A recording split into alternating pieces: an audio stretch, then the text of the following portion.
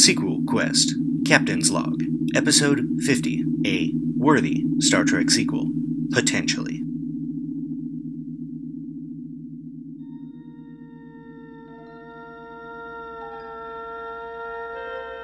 Space, the final frontier.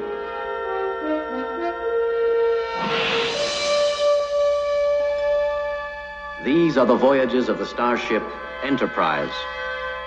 Its 5-year mission, to explore strange new worlds, to seek out new life and new civilizations, to boldly go where no man has gone before.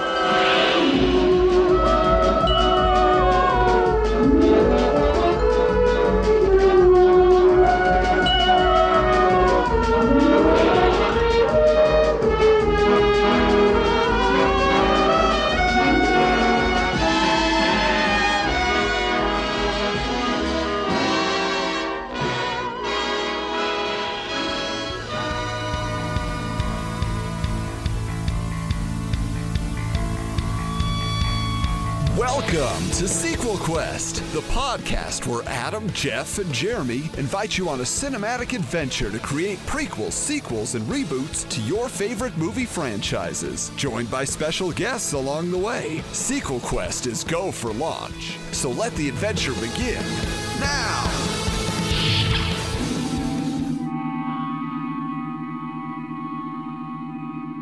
Welcome, from whatever part of Federation space you may reside, to the 50th episode of the Sequel Quest podcast. If you're a new listener, welcome. If you've been with us for the whole journey, our sincerest thanks. We've covered movies as beloved as Back to the Future and E.T., to cult classics like Short Circuit and The Fifth Element, and even a few infamously bad films like Xanadu and Jupiter Ascending that we thought we could course correct with a sequel. So go back, check out the back catalog, experience the fun of Sequel Quest, because that's really what it's all been about. To celebrate this milestone, we decided to pick a TV and film franchise that is a literal universe of amazing characters and stories. Of course, we're talking about, from the mind of Gene Roddenberry, Star Trek. I am one of your hosts, Captain Adam, and rounding out the crew, we have our chief engineer, Lieutenant Commander Jeremy. Hello. And of course, Ensign Jeff. Ensign, oh, not what was the Chief Petty Officer? Come on, at least Chief Petty Officer. But before we get into the episode proper, we wanted to tell you about some extra fun ways we're bringing this excitement to you for our 50th episode.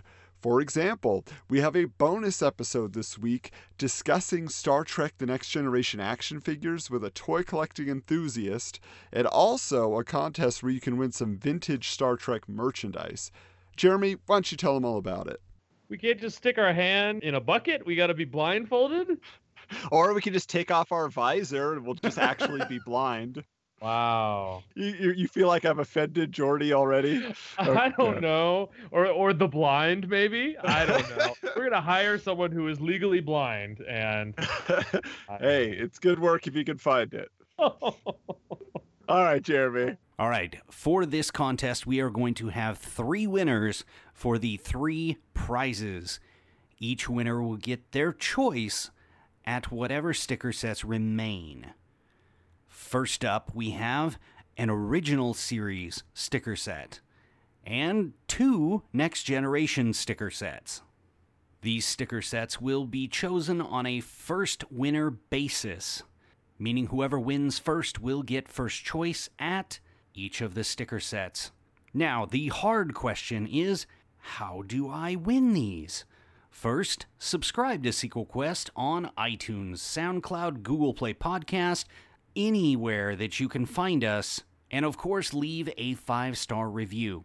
Now, take a screenshot of that review once it posts, send it to us by email, sequelquestpod@gmail.com, or on Twitter @SQPod, along with your name in order to be entered in the drawing. Now, how will these winners be selected? The winners will be randomly selected by a blindfolded member of the Sequel Quest crew on August 9th, 2017, and will be announced via our social media pages as well as a private message to let you know that you won. The winner will be selected August 9th, so get to it quickly. So yeah, a lot of fun stuff. We're excited to have been doing this 50 times to chat about movies that never existed but should have in our minds. Some of them maybe not so much. In fact, last week, if any of you were listening to the Jupiter Ascending episode, I don't know, I made a little bit of a boo-boo. A little? This is something of a democracy, Sequel Quest, and we try to come up with fun episode art, to promote the concepts that we discuss. And for Jupiter Ascending, I came up with one that was kind of a little ugly, a little confusing. A little? And as I presented it to Jeff and Jeremy, it was instantly vetoed. And yet I decided, I spent much more time on this than I should have for how terrible it looked. There it is. I'm going to use it. And I told everybody out there on social media, this was not approved by 2 of the 3 hosts. So anyway, my apologies, gentlemen. And I had a parody of the classic Star Trek intro, but I lost out to Shatner as penance for my hubris. Oh, so maybe no. they'll forgive me by the end of the episode and give me a chance to share it with you. We'll have to see about this. Well, but at the same time, it's a classic opening. And I mean, we can parody it all we want, but you're never gonna, top it. So if we get the chance to throw out some old school Bill Shatner, I mean, come on now. So, Star Trek. It's kind of strange to choose Star Trek because there have been so many TV series, a plethora of films. I'm sure there's many, many, many expanded universe books, which we won't be taking into consideration here. But just the concept of Star Trek is so vast that it almost feels like, what could we possibly bring to the table that's new? But we're just that full of ourselves. No, I think it's more so that we love Star Trek so much. We have such a respect for it. Wait, do we really hold it in that high of reverence? Or is this just Jeff? We're going to put Jeff on blast. Although it sounds like you've just put yourself on blast because Adam's the one who said it. So I think you need to speak your piece first. Let's hear it, Jeremy. Where do you fall in Star Trek fandom, awareness, appreciation? Awareness, I've seen episodes throughout my life. The original series, The Next Generation, and then of late, more so, the Abrams series is probably the most extensive I've actually watched. Now, did you have any friends or family that watched it? I remember watching it as a family, but it wasn't anything like religious. We watched it because it was on. And of the options, that was the least offensive, I guess. That certainly would be accurate. Yeah. See, now I feel like I fall somewhere in the middle here in this discussion because I would say I'm a fairly casual Star Trek fan, yet I love hearing the details of production. I love hearing the stories that maybe I've not heard before, just getting into the whole fandom element of it, even outside just the stories. The world of Star Trek fascinates me. Yet, my first exposure to Star Trek was just the Next Generation TV series. And I remember, from 1987 through the early 90s, whenever I went over to like a friend's house or a family member's house on a weekend evening, the Next Generation was always on TV. It was like appointment television for everybody I knew. And I was just like, well, I guess I'm getting into Star Trek now. Before that, I'd seen parodies on Muppet Babies or commercials for the animated series on Nickelodeon, although I never tuned in to watch it. So, I mean, I knew about Kirk and the rest of the original crew, but for me, it was always about the Next Generation. But I'm not so deep into the lore that it means that much to me, but I was very familiar with certain elements. I remember Armis, the living tar pit, really? Tasha Yar dying in that episode, just all these things. But then I became friends with a Trekkie / Trekker, and it kind of opened up my view of what Star Trek could be, and that was Jeff. And so Jeremy mentioned earlier that he didn't watch the show religiously, but I feel like before you got religion, Star Trek was your religion. So talk to us a little bit about it. Like, where did you come into Star Trek? Why did it mean so much? Well, for one, Adam and I specifically, with our history, which may have been quoted in previous episodes, but when we were in high school and we had pretty much just met, I remember Adam and our friend Justin came over to my house for lunch one day in high school, and I had my Star Trek video game that for some reason we all gathered around and decided to play. And Justin didn't quite understand that there are intergalactic politics going on, so he just decided to fly the ship randomly, and so he flew it like right into the Klingon homeworld. And yeah, so the phrase You invaded Klingon airspace, followed me around for maybe a decade. Nonetheless, so with me, Star Trek was never really that huge to my family. Like, they were very aware of it, and obviously my parents grew up in the 60s with the original series, but they were never big fans or anything. So for me, entering middle school, I started getting really into science. And Adam kind of talked about spiritually. That was back in the era what we call modernism, where the belief was you could either believe in science or you can believe in religion. And that was kind of the prevailing thought. And I was a huge science person. And then all of a sudden, this show came along that was feeding into all of the incredible things about science, where it was like we would learn in school about what the sun is made out of, and then we would actually see a Star Trek episode where they're studying the sun, and it's accurate, essentially, what they're doing. Then for me, especially, the characterization. My favorite show was always Deep Space Nine, because I think the characters were so real and so vivid that after 7 years, they were real. They felt like people that I knew. And I think that's what a really great TV show does, is by the end of that show, you feel like your friends are moving away. But all of those Star Treks did characters so incredibly well. Yeah, ultimately, that's what it kind of came down to with Star Trek. There was, space battles, in the original series, Kirk would get into fistfights and phasers going off, but that was never the crux of an episode, right? It was all about the conversation. It was about the moral dilemma that they were dealing with and trying to balance. Initially, what's so amazing about Star Trek, when you look at it from, and you can look at it from 100 different angles about 100 different things historically and culturally and everything that makes it so amazing, that you look at, they were using flip phones in the 60s, and they had video conferencing and everything, like all of this stuff that they did in Star Trek, we do today. And computers. Remember computers in the 60s? They're using computers everywhere. And it's amazing the way that they did that. And one of the reasons is that they were really focused on accuracy. They always had technical advisors. They had former NASA scientists that they would consult. As a matter of fact, the concept of warp drive, the reason they came up with warp drive is because you cannot travel faster than the speed of light, but theoretical scientists have said theoretically you could warp the space around you and change the laws of physics. That's the closest thing we can get to, and so that's how they created the warp drive. The second part is that, one, Roddenberry always envisioned the future as a peaceful place. He always described the Star Trek Enterprise as the Star Trek Earth. When you look at the original Enterprise crew, you had a Japanese man sitting next to a Russian, and there was a Southern man sitting in the back, and a black woman, and then a Scottish man, and like a boy from or a guy from Iowa, and an alien. And like they all work together to solve these things. And that's the reason it was a Star Trek and not a Star War. For me, especially today, we live in a Star Wars world. They don't go to the movies to see exploration. No. We want to see spaceships blowing up other spaceships. We want to see Star Wars.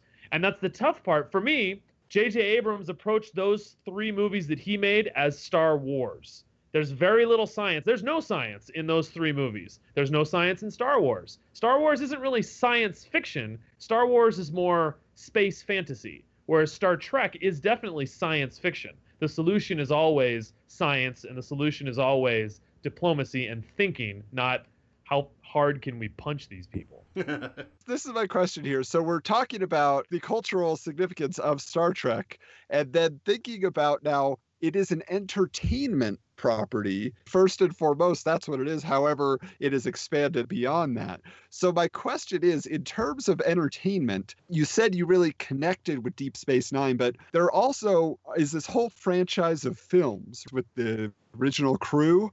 And then we started getting Next Generation films. And then, as you mentioned, the reboot through J.J. Abrams. But talk to me a little bit about the films that you have found the most entertaining. Well, the idea that this is first and foremost entertainment, I would maybe instead say this is first and foremost an art form. Is that for me, and that's always the way that I look at cinema, movies are an art form. And so for let me say this real quick then about that. Art isn't always static, but in some cases we think of artwork, a painting, all of that. But I went back several years ago, was able to pick up all the original crew motion pictures on VHS at a thrift store. So I watched, all of the Shatner films, and I watched the extended cut of Star Trek the Motion Picture. Yeah. And if you want to talk about artwork, every scene in that, especially the scenes of the Enterprise when they're first revealing it, it is so long and drawn out. But Well, it's you got watched the extended version, so it's kind of your own fault. I mean, if you want.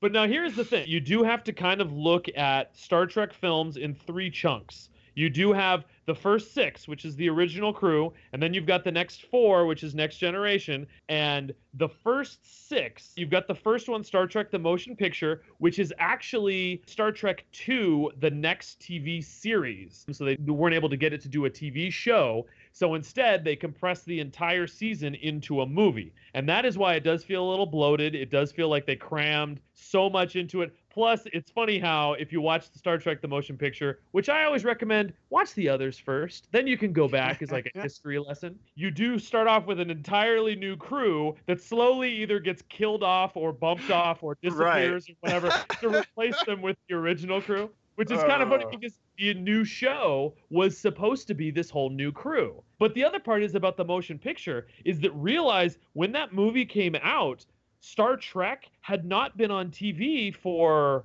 a long time. How in the world did anybody know anything about Star Trek? And then all of a sudden, boom, here it is on this big screen.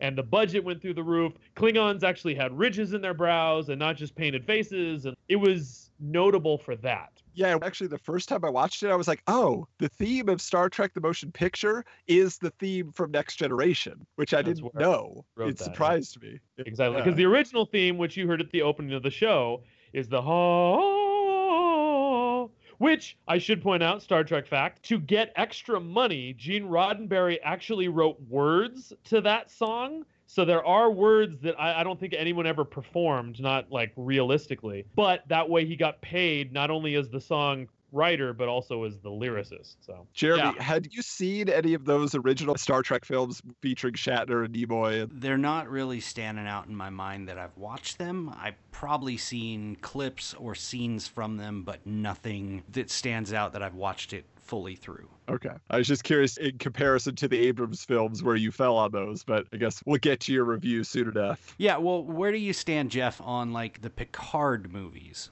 as well? Gosh, it's the...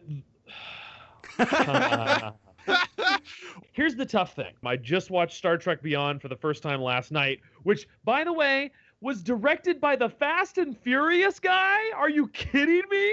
I mean, yeah, it was. What? That's a train wreck. And it was definitely directed by the Fast and Furious guy. Whenever they're like, hey, could we add in a scene where I ride a motorcycle through the hills for some reason? Oh, yeah, sure. We can put a motorcycle in there. Yeah, they'll have a dirt bike. Are you kidding me?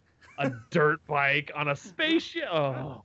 Anyway, here's the problem, though, is that, again, Roddenberry's universe, Roddenberry's dream, this is a peaceful world. This is a peaceful universe that, yes, there's conflict, but we're mature enough to solve our problems without having to punch each other and throw rocks at each other. That doesn't sell tickets. And that's the thing is that if you watch Next Generation, I know Adam mentioned like, oh, there are some space battles. If you watch all 7 seasons of Next Generation, I have a feeling there's like 4 space battles in 7 seasons, 26 episodes a season. There's like literally 4 space battles. I mean, you look at Deep Space Nine, the entire 6th season, they went to war, and there's still, I think, only 4 space battles in the entire 7 seasons, because that's not the story they're telling. The movies, especially the later the movies got, that didn't work anymore. I mean, gosh, now we're getting too deep here. Something that's a big key, too, with understanding Star Trek is understanding the world that we lived in when Star Trek came out. The world that we lived in the 60s when that original series came out was in the middle of the Cold War. You had the Russians and you had the Americans. They never actually fought each other, but there was all this maneuvering and they were trying to conquer different things so that they could gain the upper hand. And so in Star Trek, it was the exact same thing. We had the Klingons and we had the Federation, and there was maneuvering. They didn't ever fight, but they would ever always like trying to get the upper hand and be the stronger force and blah, blah, blah. Then in Next Generation, the Klingons are now allies, just as the Russians are now the Americans' allies.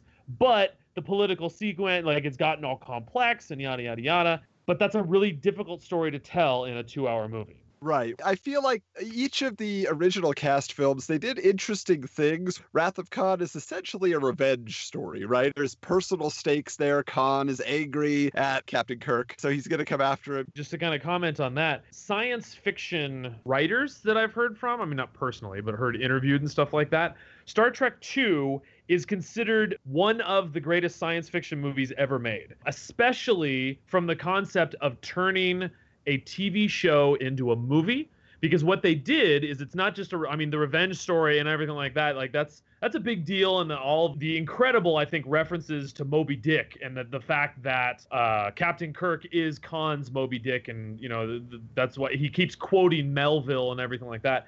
But it's not only that, but they took a little remembered TV episode and they went like, what would happen if we went back 20 years later, where Kirk doesn't even remember who this guy is, but he has been brooding for 20 years thinking about nothing other than his revenge. Like, that's awesome. For me, Wrath of Khan, I'm on the edge of my seat the entire movie, because there's so many dynamics and it's so tense, but there's only one action sequence in the entire movie because they don't need action to tell the story. It's amazingly brilliant for that reason. Then The Search for Spock, Leonard Nimoy's directing for the first time. Oh, it's a movie all about me and how I'm coming back. And he just got Klingons in there, played by Christopher Lloyd, seemingly for no reason. Don't forget John Tesh. But then let's do a time travel comedy. The fourth film, The Journey Home, where they're back on Earth and now they're in the 20th century, which is a very, very fun film. I believe that's like probably the most universally loved of the Star Trek films for non-fans, right? I think you talk to anybody. And then again, the fifth film, we're going to search for God, and we're going to have Spock's brother in here. And I don't know, that one's a little kind of a mess. And then, of course, the infamous fan dance from Uhura. You're like, all right, well, okay. The first Star Trek film I actually saw was The Undiscovered Country. I saw that in theaters in 91. It was actually a double feature with Cuffs, starring Christian Slater, and then Undiscovered Country was after it. But I loved that story because it was kind of like a murder mystery court drama. The sixth film is a really good outing. I think, like you said, Adam, 3 and 4 are kind of like, well, now we dug ourselves into a hole. We need to dig ourselves out. We got to find Spock again. We got to get everybody home, blah, blah, blah, blah, blah. But then Star Trek 6 is what Winter Soldier is to the Marvel movies, where it was such a different spin on things. And not only that, but again, remember the idea that, one, Next Generation had already come out, so Klingons are already friends, so we need something to transition between the two. And two, Klingons and the Federation are a metaphor for the Americans and the Russians. So how do we tell that story? How do we tell the story with the happy ending of the Russians and Americans holding hands and saying, we can be friends? Just brilliant, even though George Takei and William Shatner refused to be on the same set together. That's why they're on different ships. But that's behind the scenes. And then going back to Jeremy's question about the Next Generation films, Generations is unfortunate. I just watched that for the first time ever last week. Blending those two worlds actually does not work at all. The Shatner aesthetic is so different from the Patrick Stewart aesthetic that when you try to put them on screen together, it just doesn't work. And it because I feel like Next Generation, the chemistry of that crew and the storytelling they did on that show, people could get upset if they want. It surpasses the original series. That was a great setup, and those actors are very entertaining, but it doesn't come close to The Next Generation for me. It's just kind of a messy film. You don't agree? I don't know if I go that far. I mean, one, they're different shows. The Next Generation was an ensemble show, whereas the original series was about the big three. You weren't supposed to feature Uhura because she was a supporting player, whereas in Next Generation, one, they got 3.5 additional years to tell stories, but two, they designed it as an ensemble show, et cetera, et cetera. But the biggest problem was, for me, and again, because I'm such a huge fan of Star Trek VI, Star Trek VI ended, I thought, in such a beautiful way of a send-off. If you've never seen Star Trek VI, like, even just watch the several seconds leading into the closing credits, because Shatner gives a, final boldly go where no man, where no one, oh, I got chills already, has ever gone before. And then they put all of the signatures of the original cast on the screen, and they end with a triumphant theme song. And so it's just like, great, the old cast is done.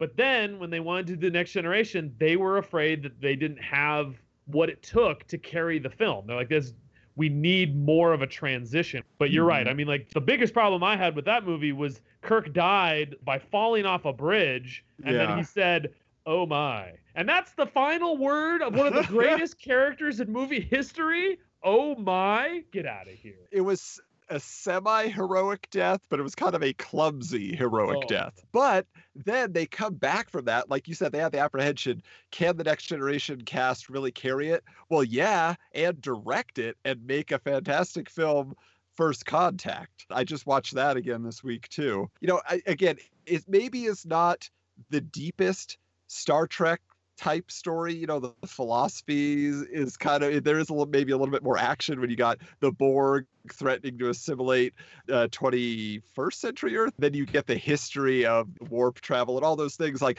each character got their moment. And I think a lot of it has to do with just the fact that the Borg are pretty much the ultimate villain. Klingons, I think, are interesting antagonists, even more interesting as crew members with Worf. But I feel like the Borg are almost feeding again into that fear of communism, just that assimilation. So First Contact's wonderful. But Jeff, where do you fall on First Contact? Completely disagree. Well, that was maybe a little bit harsh.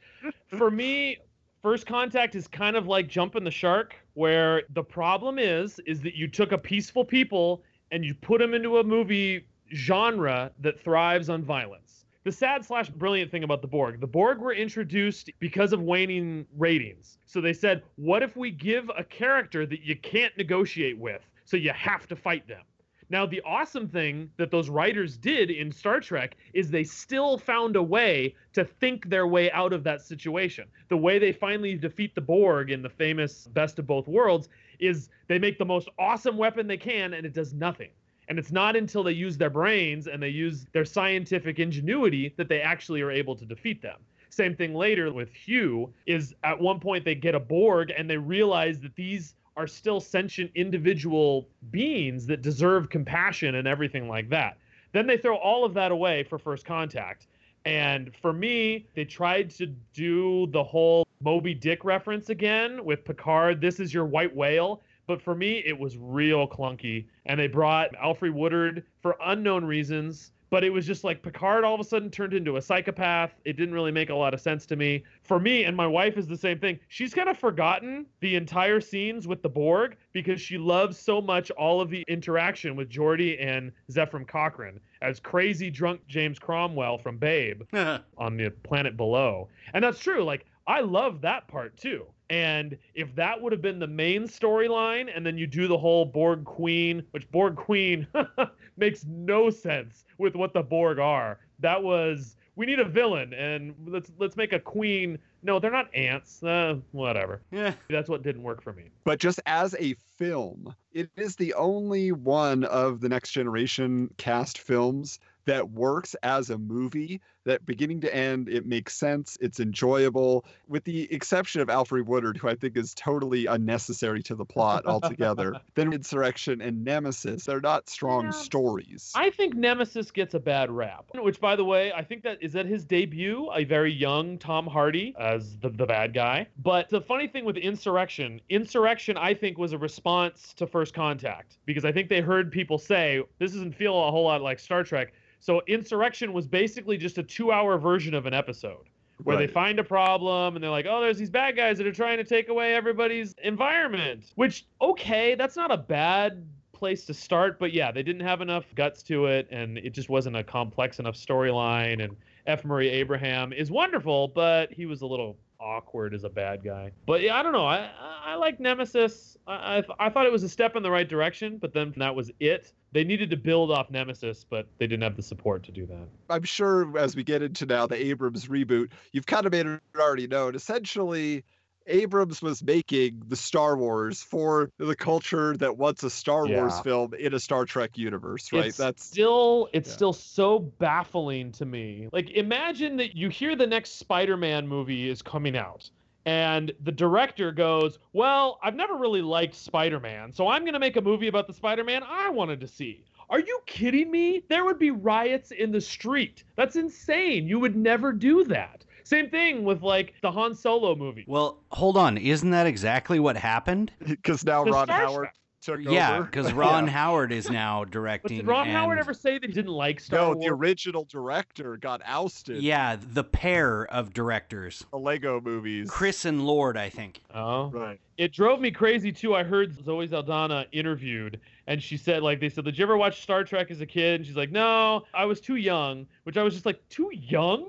How old were you in the 90s? Are you like 7 years old? I mean, Star Trek Enterprise ended in 2005. I don't know what she's been doing with her life. But that's always been my perspective, Adam, is that the new Star Trek movies are Star Trek movies for people who didn't like Star Trek. Beyond the lens flares, I know J.J. Abrams loves his lens flares. I challenge anyone to Google Star Trek lens flares, and it's fascinating how many lens flares he uses.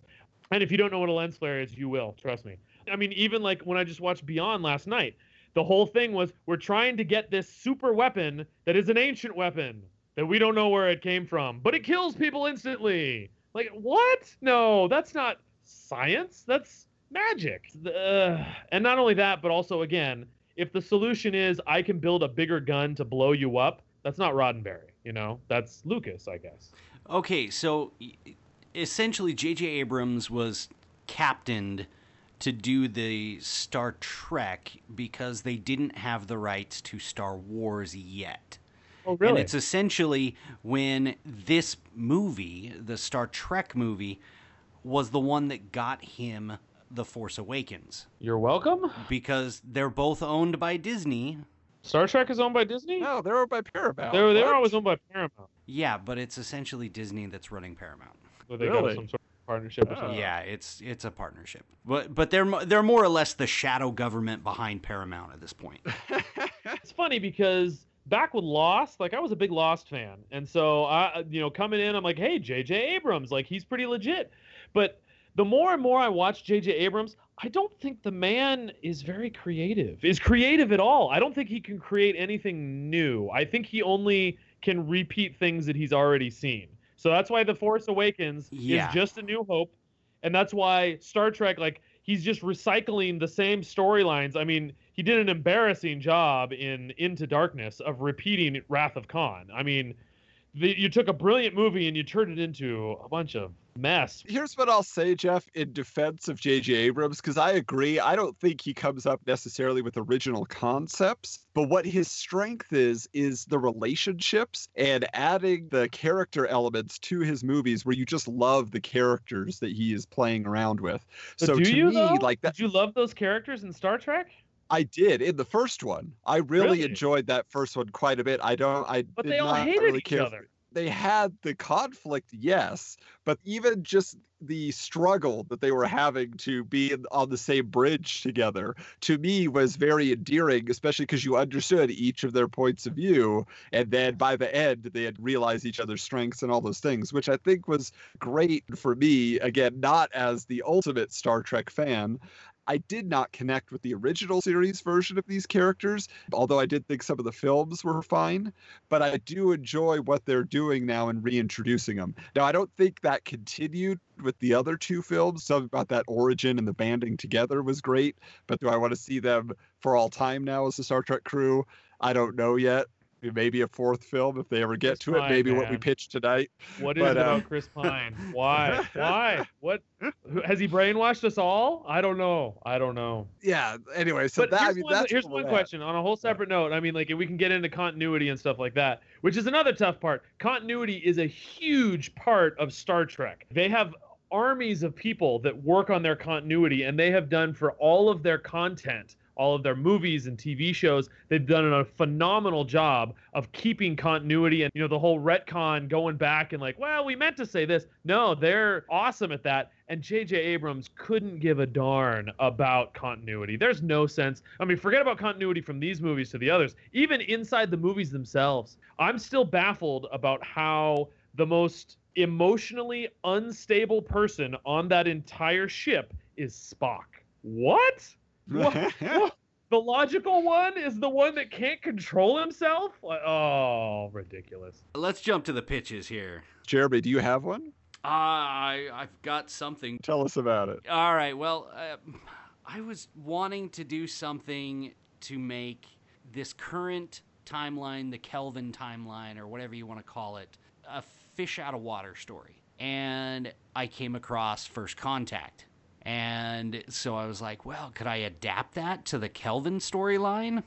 The going back in time to the first time that they actually made a warp drive here on Earth, that'd be good. But I think what it would cause is, as they're out on their latest 5-year voyage or whatever they're doing after Beyond, they come upon an anomaly, kind of black hole-ish, but it would be a temporal aberration, pretty much allow them to go back in time. And going through that, they would fall back into, I think it was 2063 is the time. And at that point, their arrival through the time portal in some techno-babble would call the attention of the Klingons and bring them towards Earth for the First Contact. Leave the Borg out, we can go into them later on. Bring the Klingons in as their first invasion or attempted invasion of Earth. And it is through this interaction here on Earth that we meet some of the Next Generation crew, and we can integrate some of them and kind of turn over some of our own crew and evolve. But how do they meet the Next Generation crew? Well, But he's just saying those characters exist in this timeline, and now from this point, you're saying it allows them to be introduced. yes, in this altered timeline, due to the Kelvin interaction, maybe we can bring on a Geordi type character, and that way you've got another tech genius. They get their own Worf type character from the invasion, from somebody that they capture There you go. and convert him over to the Federation.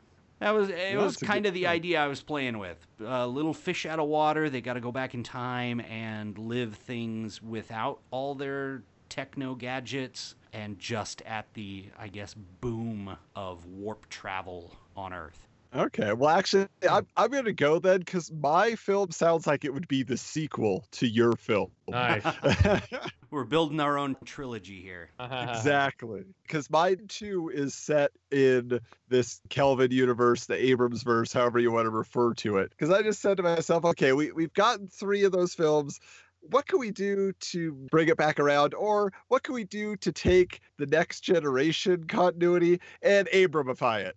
Let's just make it terrible and make Jeff, throw up in his chair. And so this is through the lens of J.J. Abrams style Star Trek films. This is my film called Star Trek Resistance. After a decade in the captain's chair, Kirk is beginning to wonder if he's willing to sacrifice the possibility of having a family in order to make Starfleet a career. And after requesting a vacation at Starfleet headquarters in San Francisco, Kirk exits the building and finds his car being stolen as sabotaged by the Beastie Boys blares from the window. Kirk gives chase on a flying motorcycle and catches the thieves, kind of mirroring his own opening origin story of the first film, who turn out to be a runaway teenage couple named Billy and Deanna. Now, as he sees this kid, he sees the rebelliousness, kind of sees his own self, his younger self, in the eyes of this kid. So through a Starfleet ordinance allowing displaced youth to be placed in the care of an officer for 2 weeks, Kirk is able to place Billy and Deanna under the watch of his crew by falsely claiming their parents are trapped on Rigel 4 due to an atmospheric disturbance. The rest of the crew are against having children on board, especially Spock, who finds the decision illogical and distracting, especially when Deanna uses her latent telepathic abilities to reveal negative thoughts he's having about Uhura, complicating their relationship once again. Now, Kirk's attempts to be a mentor fail in many ways throughout the film, as he tries to teach Billy life lessons he never got to learn from his own father, so he's kind of a hypocrite, he's just not following through. So Kirk gets some advice from Sulu, who we found out is a father in Star Trek Beyond, to be less of a professor and more of a guide through responsibilities that he can give to Billy that will allow him to have a chance to grow as a person. Now, Deanna reveals herself to be an engineering prodigy when she fixes a malfunctioning transporter, and the girl is put under Scotty to keep her occupied. Now, despite her somewhat abrasive attitude, she and Scotty hit it off, trading witty banter, which then makes Keenser, Scotty's little alien assistant, jealous.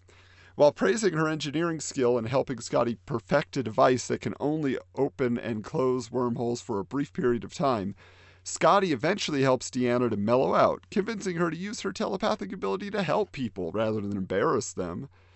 While en route to a mission designed to win the favor of a Ferengi ambassador to improve the trade of dilithium crystals, Billy finally reveals that he and Deanna are on the run from his mother, Betty Riker, a scientist who became obsessed with creating a perfectly adaptable life form after the death of her husband. Attempting to prevent the loss of her son as well, Dr. Riker had begun illegal experimentation on young members of many races, trying to combine their evolutionary traits to create the perfect being. Disgusted by her goal and having fallen in love with a Betazoid test subject named Deanna, Billy ran as far away from his mother as possible. Now, Dr. Riker hires a bounty hunter named Grob to retrieve her son, but his body is severely damaged in an accident while attacking the Enterprise crew to retrieve the teens. Grob's body is returned to the Doctor by a cybernetic drone, and the nearly dead bounty hunter is outfitted with cybernetics to replace his damaged limbs, which also gives her mental control of his body. Meanwhile, Billy and Deanna are chastised by the Enterprise crew after they accidentally jettison the ship's supply of dilithium crystals during a wild makeout session on the cargo deck. Feeling betrayed by the frustration of the adults they had just begun to think of as family, the kids seal an escape pod, returning to Ferengar to hide. Kirk, Bones, and Scotty form an away team to retrieve the children, but find them being pursued by the newly enhanced Grob, who, due to a glitch in his speech circuitry, now only says, "We are Borg." The trio is outmaneuvered by the Borg, who succeeds in kidnapping the children and returning them to Dr. Riker's lab. The final confrontation finds Dr. Riker protecting Billy against the Enterprise crew by sending her newly created squad of Borg to attack. The Borg were created from her test subjects, to whom she has grafted not only cybernetic enhancements that put her in control of the collective, but the perfected genetic code which makes them adaptable to any attack. Kirk and his team are unable to overcome the Borg alone, and prevent Dr. Riker from subjecting Billy to the Borg conversion process, which she believes is the only way to save him from certain death someday. The crew manage to get the upper hand when Deanna steals the control headset from Dr. Riker, who is stunned when the young telepath passes Billy's true feelings about his mother directly into her mind. The crew are ready to take the kids to safety and turn Dr. Riker over to Starfleet when the Mad Doctor reveals that she's created an army of drones that are ready to assimilate all life forms. The heroes try to stop her, but it's clear that Dr. Riker has grafted the adaptability gene to herself, as well as she declares resistance is futile. The drones are activated, immediately assimilating a few red shirts.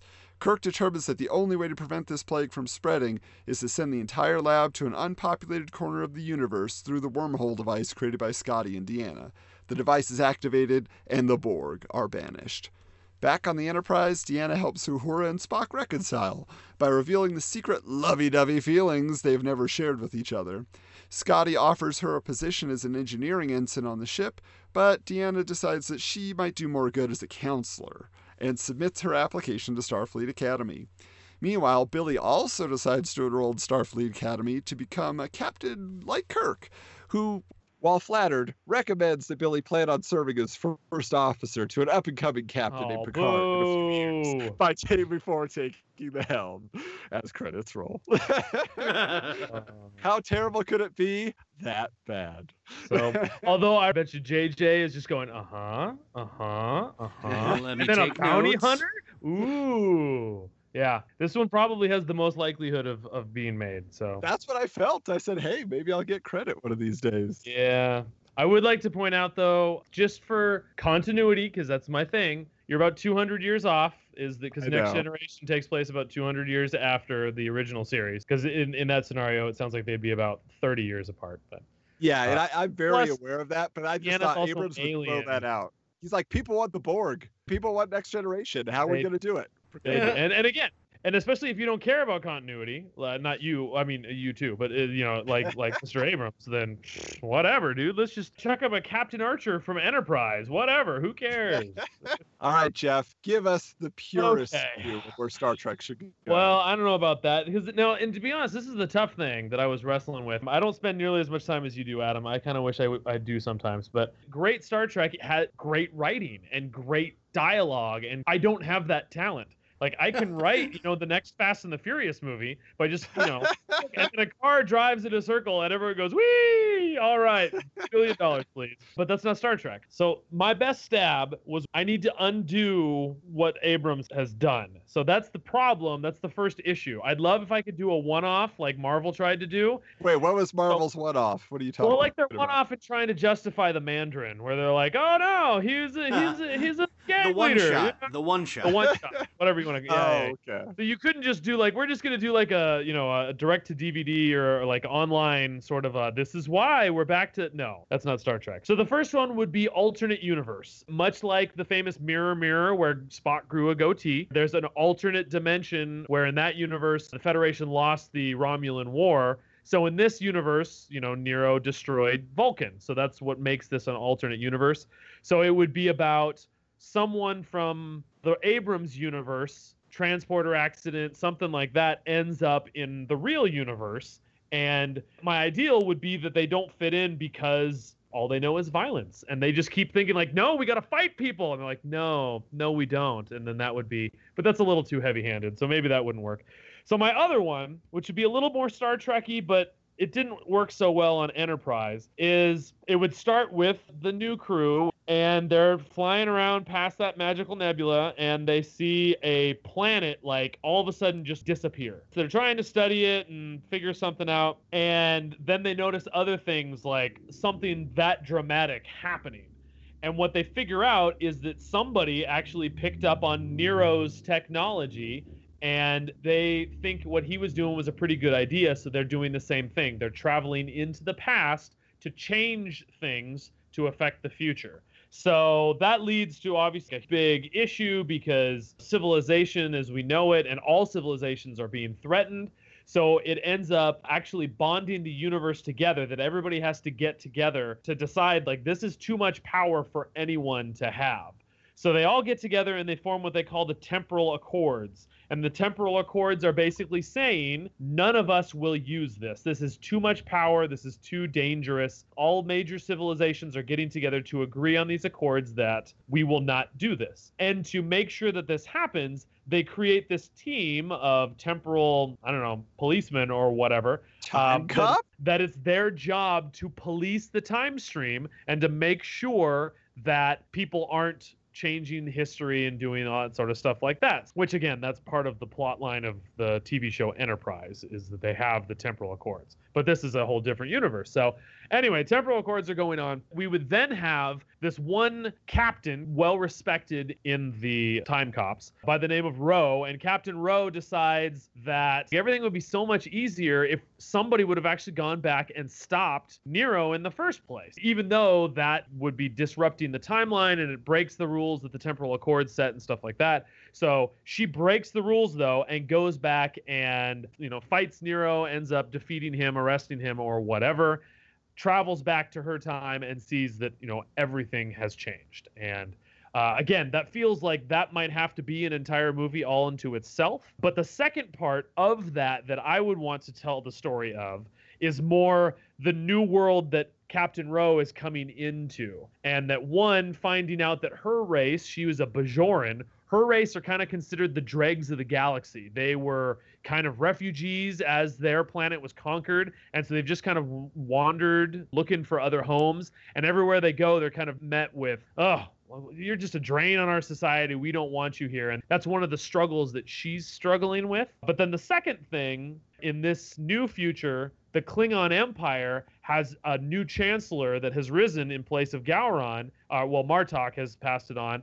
And he is kind of bringing back the old Klingon for the Klingons. And like, we need to be the strong and we need to be feared in the universe. And we need to be this superpower like we used to be. And that's really gaining a lot of traction where a lot of people are really supporting this new chancellor. But it's really creating a lot of antagonism, especially with the Federation, which they're not part of, but they're friends with. And that whole conflict is really coming along. At the same time on Earth, the Terra Prime movement has risen back up again about people saying Earth needs to be number one in the Federation and humans should come before all of these others. And kind of thrown in the midst of all of this, Ro is kind of observing all of this. So the long extended story would be Ambassador Worf, who is still the ambassador to the Klingon Empire, wants to build this bridge. Like, he sees where the Empire is going, and he's like, well, no, like, I've got all these ties to the Federation, and, you know, we can't throw that away, and peace is the, you know, the solution and stuff like that. Goes out and seeks retired Admiral Picard, and Admiral Picard would then point him to, for some reason, I hadn't quite figured out, he would have to point them back to the Bajorans being the key. Something about Bajor and the Bajorans and these refugees, something about them is the secret to, not some magical secret to, you know, universal peace, but this idea that something about them and their strength of character or something, that's what's going to kind of bring everybody together. And so then that would bring Ro into seeking not only what this is, but how we can actually get this to do what it's supposed to do. And the nice part is, too, is that now that you've tied all of these parts in, is that you can start to introduce, or maybe at this point I would think they'd be more cameos, because this seems like it's mostly Ro and then Worf's movie or movies. But then you go back to the Bajorans and you can run into Kira, you can see Captain Sisko if he comes back from his mystical journey, etc., etc. You can reintroduce all of these characters as cameos as well, ultimately resulting in Worf would have to challenge the Chancellor for leadership of the Klingon Empire, and so then Worf ends up becoming the Chancellor of the Klingon Empire, and this time decides, no, this is my destiny. I'm gonna, you know, lead us to a new era of cooperation and peace. All right, so we could get Patrick Stewart and Michael Dorn back into this universe. I think we have is what to, you're saying. not as regular characters, because I think the secret is, and maybe that's what they're trying to do with Star Trek Discovery. If you think about it, we fell in love with these characters in their shows, and then they made a movie.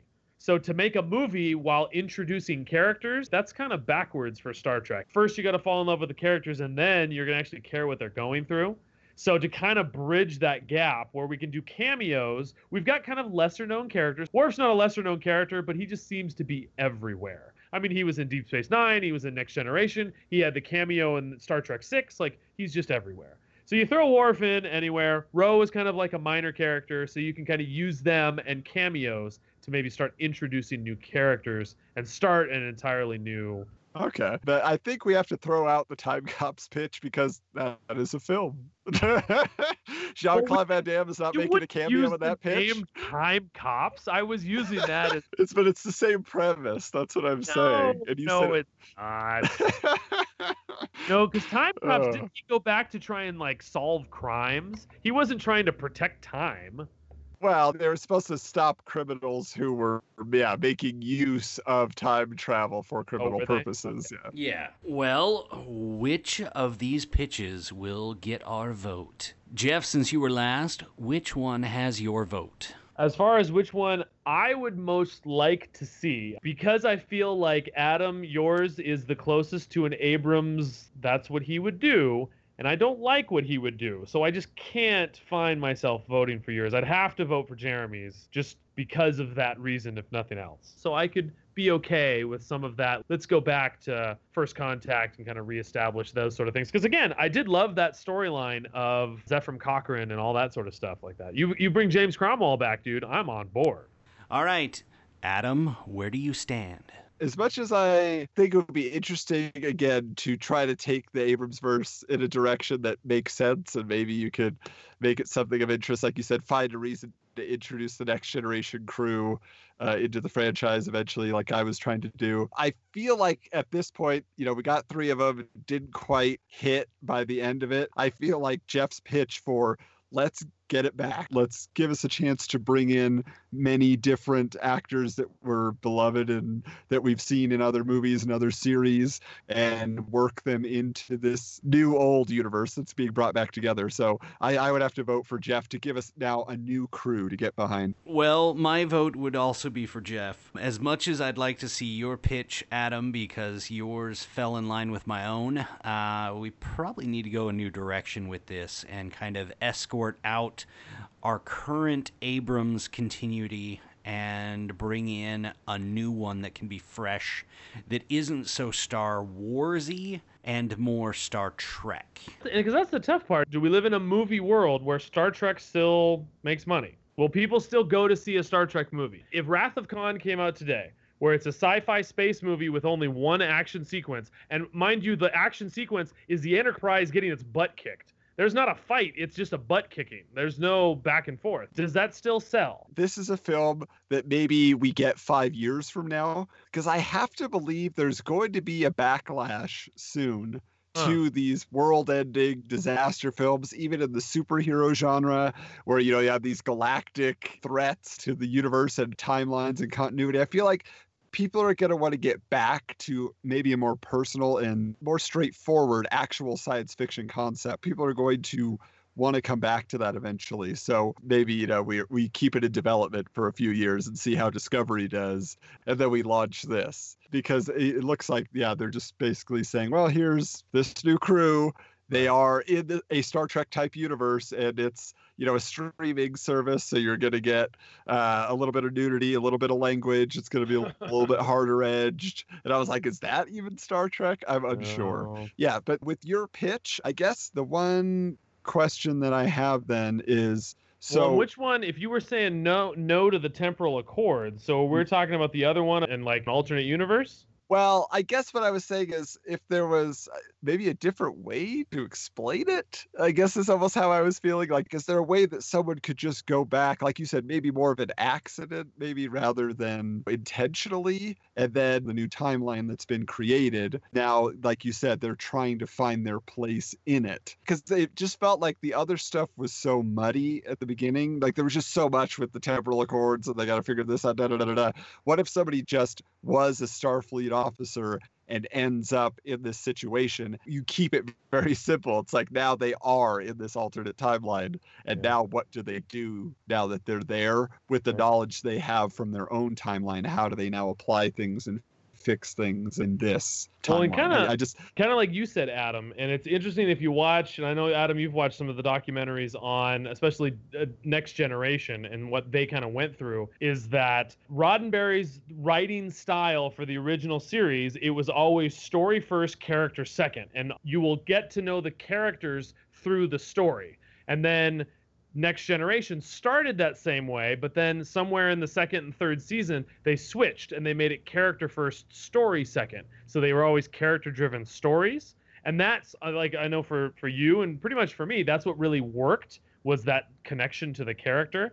So I wonder if whoever this character, like the character that does this, it's about them, it's their experience, and it's a character story about their growing, changing, learning, whatever. Well, and I will say that seems to be what Discovery is about, though. It's the story of a first officer who's a human raised as a Vulcan and all this kind of stuff. So I almost thought, like, if you just tied it to the Kelvin event, so what Nero was doing in that timeline, maybe there were two timelines that spawned off of that, and you just make it that simple. It's like there was this other captain that was coming in to help the Kelvin, and then all of a sudden, blah, like they got launched across. As in there were two ships when Kirk's dad died? Yeah, so basically there was another ship that got there late, and maybe some like temporal rift that came after the red matter did its effect. It just had a side effect of shooting this other ship into another timeline. That's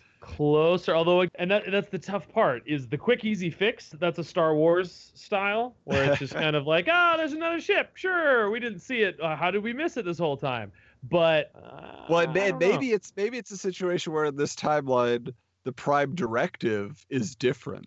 Maybe in this timeline Starfleet's whole purpose is to interfere and kind of inflict their philosophy. Right. The other one that you can do is, again, the mirror thing, where, like in Mirror, there was a transporter accident, and then all of a sudden, whoop, I'm in an alternate dimension or an alternate universe. But Mirror without the evil versions of characters, Unless, if you want to be really, cynical, you could say, no, we are the evil versions. Like, the ones that came over from the Abrams verse, they're the ultraviolet, like, blow them up evil versions. Now, that's, again, a little heavy-handed for me, but we could go a completely different direction, and it could be that Spock, although, I don't know, because of Spock's limitations, he's not designed to be a solo character.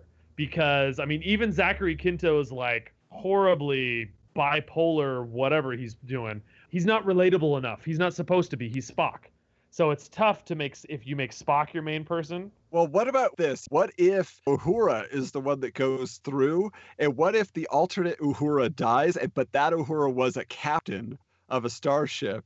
And so that when she goes over, like they assume she is that captain, and then she's thrust into that timeline. And I know it's almost totally taking apart your pitch. No, it's thinking of that, I fine was like, because again, it's yeah. that whole alternate thing. I really struggle because again, I think it's very clear that Zoe Saldana has no idea who Uhura is. And so that's what's always so difficult for me. But that's and you can redefine it now. That's what I'm saying. You can't though. I mean, this is like a historic figure. I mean, again, Martin Luther King walked up to Nichelle Nichols and said, "Do you have any idea how important this character you're playing is?" Like, this is a historic character. So well, but I almost feel like, we've had the milestones in captains, right? We had the young, strapping Anglo captain. We had the elderly but wise and adventurous captain with Picard. Got Cisco, then Janeway. So you're breaking the barriers there. And Jonathan Archer. Yeah.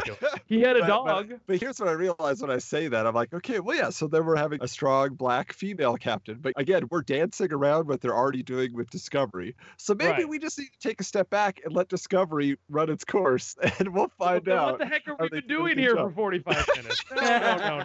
We gotta tell Discovery what they should be doing, because I mean, CBS is the people that said this Star Trek thing will never fly. We're gonna cancel it, and these are the guys that we're entrusting Star Trek to. I don't know. Plus, they fired their showrunner like 3 times, so I don't have total faith that they know what they're doing. What it could be is that the overall, whoever the person is and whatever the specific adventure is, there's a transport accident and they end up in the Mirror universe, which they've actually gone back to several times. Or, like you said, it's just a wackadoo prime directive, whatever you want. But then at the end of the movie, the Dorothy going home moment is that instead of going back to the Abrams universe, they go to the original Prime universe. That's where they end up. And so we do end up getting back home at the very, very end. Do you really want to bring back that status quo? The ultimate thing that bothered me so much about J.J. Abrams' premise is the idea that everything for 50 years that we've come to love about Star Trek, all of the characters, all of the adventures, all of that, what he did is he said, all of that's gone now. Forget all of that. None of it ever happened. What? That makes no sense. What the heck have I been enjoying for 50 years? Well, Jeff, you brought up Captain Archer. Why not make it a quantum leap scenario or sliders? And they just jump to alternate mirror universes throughout all the films. Wow. Come on. You never know what you're going to get next. And that'll be the draw. It's not anything you've seen before. One could be an alternate Next Generation universe. One could be an alternate Voyager universe. And they somehow make that interesting and worth watching. Even more so, if you want to go full Abrams, I could see Abrams getting behind this alternate universe thing. I mean, it wouldn't be Star Trek connected at all. They just jump into a universe where, everybody has 3 heads. He jumps into a universe where there's monsters that he has to fight. As long as he jumps home, or like home, our home, the real home at the end, that's all I really care about. He can screw up everything else in the meantime. So there it is. Quantum Leap Star Trek. We got it. And we talked about this. You started off the show by saying, Adam, haven't we done everything under the sun? But you look at all of the different episodes and all the different creative, inventive things that Star Trek did. I mean, like when I saw Inception, I was kind of like, yeah, I mean, Star Trek totally did this like 10 years ago, guys. When I saw The Matrix, same thing. I'm like, dude, Wesley Crusher so solved this back in season 4. And Keanu Reeves can't figure it out now. Get out of here. There's so much content that even if you just want to recycle it or use like the same kind of inspiration and go off the rails, we could do an entire adventure on the Holosuite. Endless possibilities, my friends. Wow, we had a lot to talk about with Star Trek, but there's still more to be had. Find the bonus episode with Darren from StarWarsJunk.net talking Next Generation action figures. Leave a review, get yourself entered in the contest, win yourself some Star Trek merchandise, something just to put up on the shelf. So here's the real question, though, guys. Have I done a good enough job? Can I give you my intro, outro? I guess. Let the people decide. Well, I guess you'd have to do it anyway so they could hear it, and then they can decide. We'll retroactively delete it if they vote against it. Exactly. Continuity! Right. Cue the music. Podcasts, the audio frontier. These are the ramblings of the Sequel Quest crew. Its seemingly endless mission to create sequels, prequels, and reboots to movies we want more of. To boldly imagine what no Hollywood studio has imagined.